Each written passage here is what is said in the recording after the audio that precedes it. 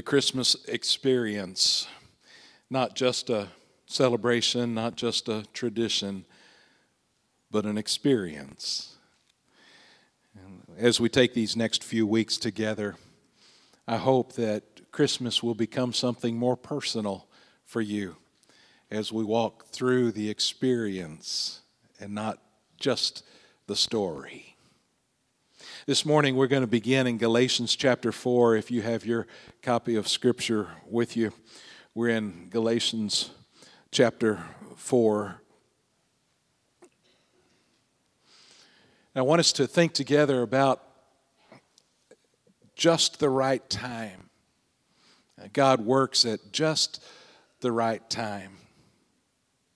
We're going to ask three important questions this morning in our text. We're going to ask, when was Jesus born?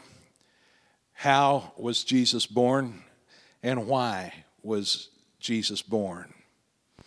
I want us to look at that carefully because we will more fully understand Christmas when we understand when it happened, how it happened, and why it happened. So let's begin in Galatians chapter 4. I want to start at verse 1. We'll start with the first question: when was Jesus born? And he says, I mean that the heir, as long as he is a child, is no different from a slave. Though he is the owner of everything, but he is under guardians and managers until the date set by his father. And one of the reasons that that's a little confusing right off the bat is because he's doing things kind of backwards compared to what we're used to. He's starting with an illustration, a story, if you will. We usually like to present the idea and then support the idea with an illustration. But he did it backwards. He started with the illustration. So understand those first two verses are simply setting the stage for what he's trying to get at. And what he says is, there's a little one, a child, an heir. As long as he is a child, is no different from a slave. And when he uses that word child, there are two words in the Greek for child, or little one. This word is literally translated one who does not speak. In other words, this is such a young child that he or she hasn't even started speaking yet. This is an infant. And he says this infant is an heir. If you want to think of it in terms of royalty, you could think of the prince or the princess who's been born at the palace, and they are the heir to the throne. However, since they're still just basically a baby, legally speaking, there's no difference between that baby and a servant. Legally speaking, that baby doesn't have any authority, doesn't make any decisions. He or she is an heir, will someday own it all, but for now, that little baby doesn't have any authority, not any real difference between the baby and a servant. Verse 2, he is under guardians and managers. Guardians take care of people. Managers take care of stuff. And so here it says that baby is too young to take care of anything. So there are servants who take care of the stuff and servants who take care of the people, including the baby, because the baby can't do it yet. But he is under guardians and managers until the date set by his father. The father decides when the child is mature enough, old enough to start taking on responsibility. And that makes sense because mature decisions cannot be made by someone who still has an immature mind. Right? And I mean, that's why we have age limits for things. That's why you don't drive until you're 16. That's why you don't vote until you're 18, why you don't buy and sell alcohol until you're 21. You don't make mature decisions with an immature mind. And so he says, here is an heir. They're going to have everything, but for now, they're too young. And so for now, someone else oversees them and teaches them and brings them along the way. And then he starts to explain that picture, verse 3. In the same way, we also, when we were children, were enslaved to the elementary principles of the world. Just like a child can't fully understand responsibility yet, so they don't have responsibility yet, in the same way, people could not yet understand relating to God in a personal way. And so he started with very elemental principles. Elementary, that word means one thing that leads to another. One leads to two, leads to three. A leads to B, leads to C. You don't go to high school till you've been to middle school. You don't go to middle school till you started at elementary school. So there's something that starts and then it leads to other things. In this case, the elementary principles are referring to basically the law. God gave us, while we were still spiritual infants, God gave us a guardian, a manager, a tutor, if you will. The law. The law was here to teach us, to prepare us until we were ready to understand the more spiritual things of how we can relate to Him. That's really kind of a different thought, and it's actually a little bit hard to grasp. So let's back up a little bit, and let's look at the history of humanity. You go back all the way back. Genesis chapter 1 and Genesis chapter 2, God creates the world and He creates mankind. What happens in Genesis chapter 3? Any ideas? We mess up. Genesis chapter 3, the great fall. Humans disobey God. And when that happens, all of creation falls. Everything gets messed up.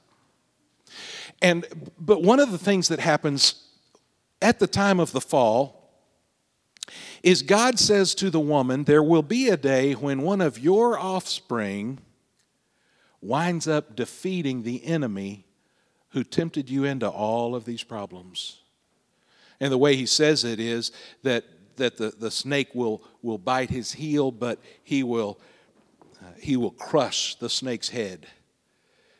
It's talking about one of these days, the offspring of woman will defeat Satan.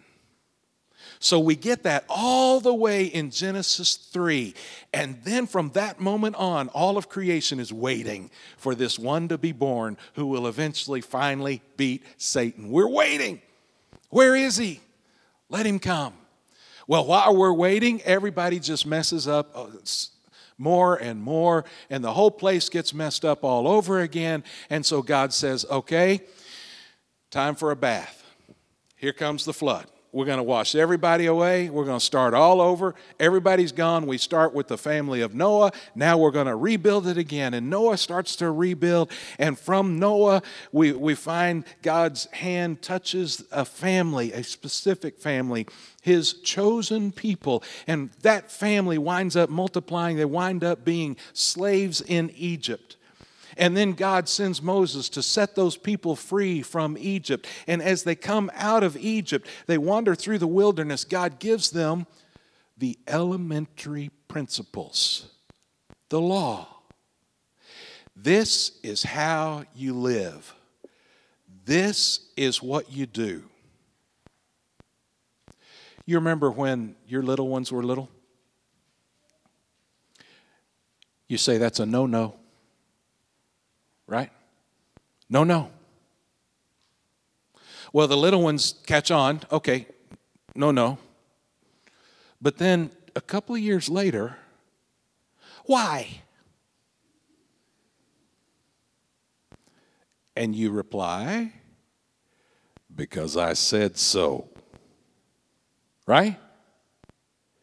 Why? Because that little one cannot fully understand all that you understand. The little one can't fully comprehend all of the reasons why you have decided this activity is a no-no. They don't know that touching the burner on the stove hurts. You say no. They say, why? I said so. They learn.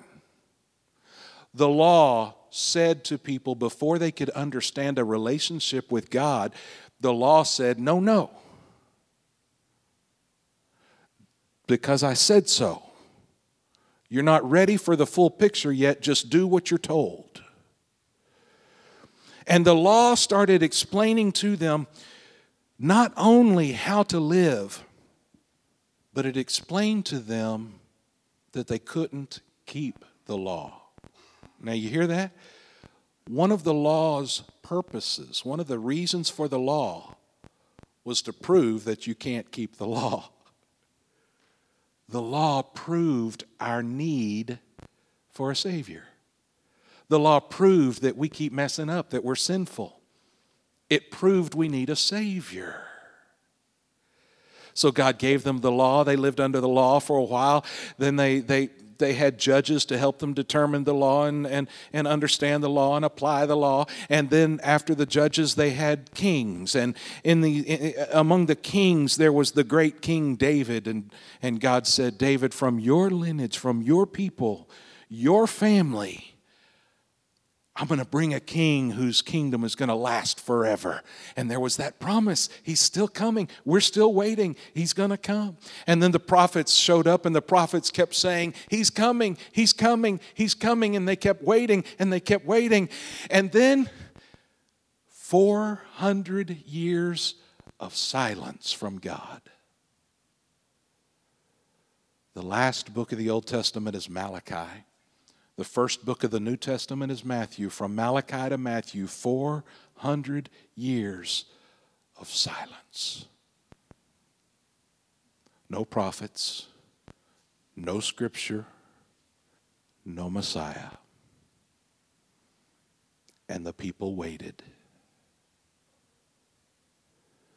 Imagine what it must have been like for them to have to wait. 400 years of silence, but longer than that. If you go back to the first time that Jesus was promised, Genesis chapter 3, many scholars count that as about 4,000 years waiting for the promise to be fulfilled.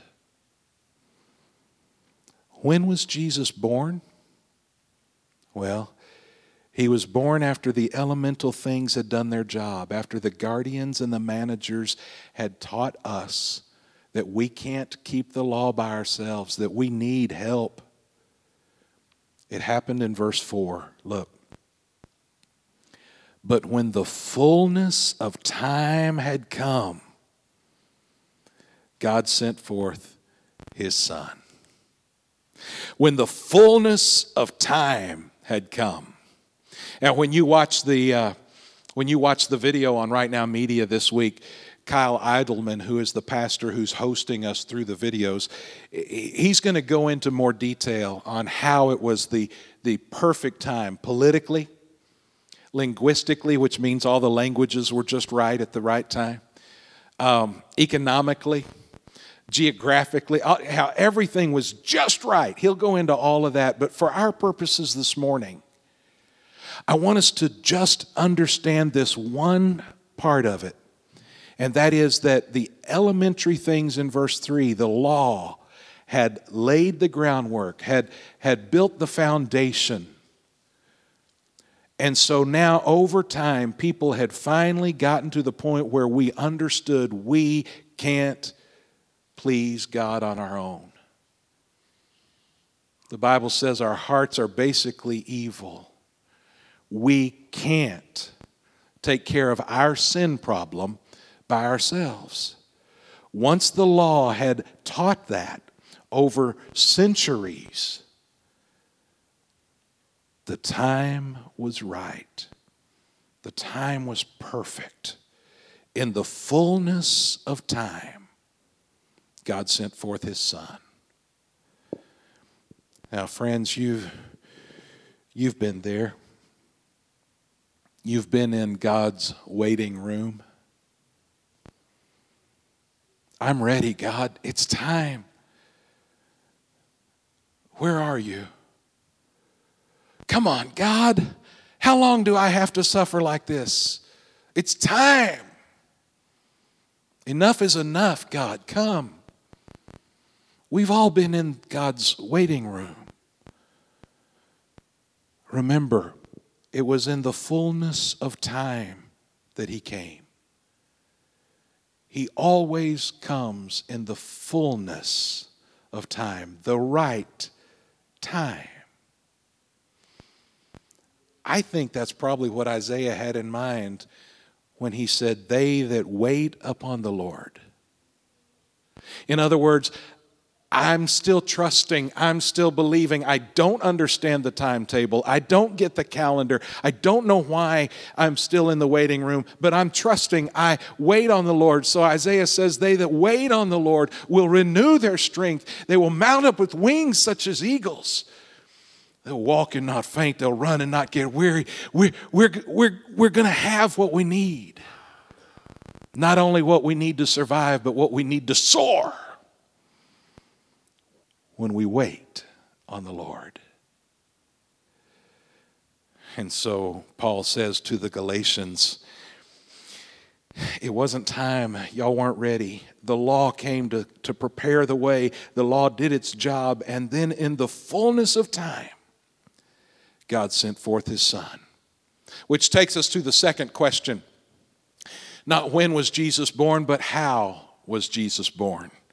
And you've heard it already there in the second phrase of verse 4. In the fullness of time had come. God sent forth His Son. God sent Him. You didn't earn Him. You didn't find Him. You didn't claim Him. God sent Him. That's the only way it could happen. Even Christmas is an act of mercy. It's an act of grace on God's part.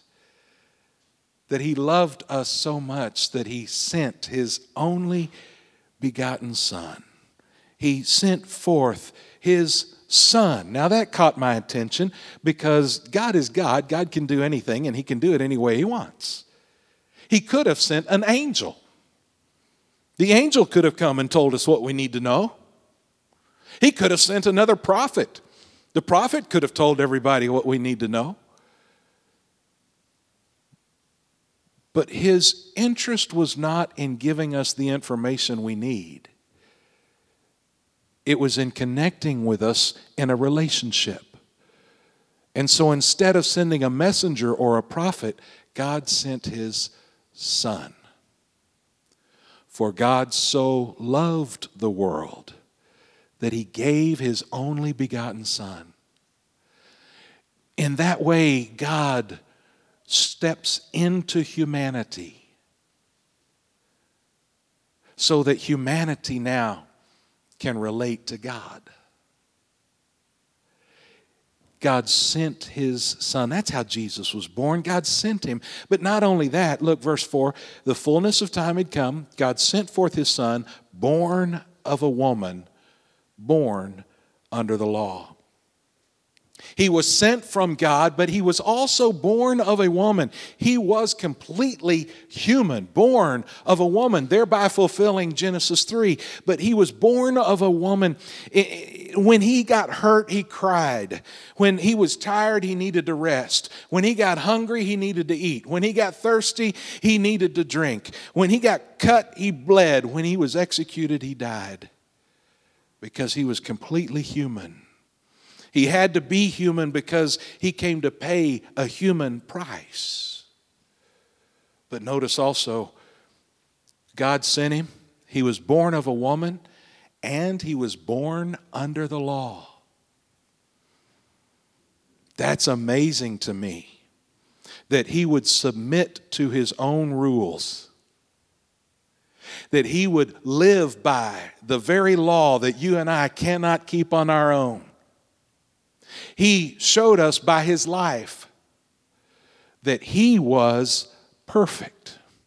He is the only person who's ever walked the face of the earth that could keep the whole law. The Bible says he never messed up once. He was born under the law in order that he could free us from that law. Which takes us to the third question. Why was Jesus born? When was he born? How was he born? And why? Look at the next verse. To redeem those who were under the law. He was born under the law for a reason. To redeem all of us who were under the law. To redeem means to buy out of slavery. The law has this cycle, and it enslaves us. The law says, don't do that. Well, we do it. After we do it, we feel guilty. After we feel guilty, we repent. After we repent, we come back to God, and then we do it again. And then we repent, and then we come back. And we're caught in a cycle. The law points out and it shows us how we can't keep up with it all. We're enslaved to the law of sin and death. And so he comes under the law, verse 5, to redeem those who were under the law, to buy us out of that slavery. Why? So that we might receive adoption as sons. We've just gone from slaves to sons.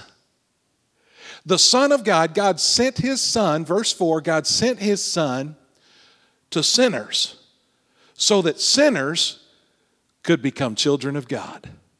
That's incredible news. No wonder the angels were celebrating that night. That's amazing stuff. When was Jesus born?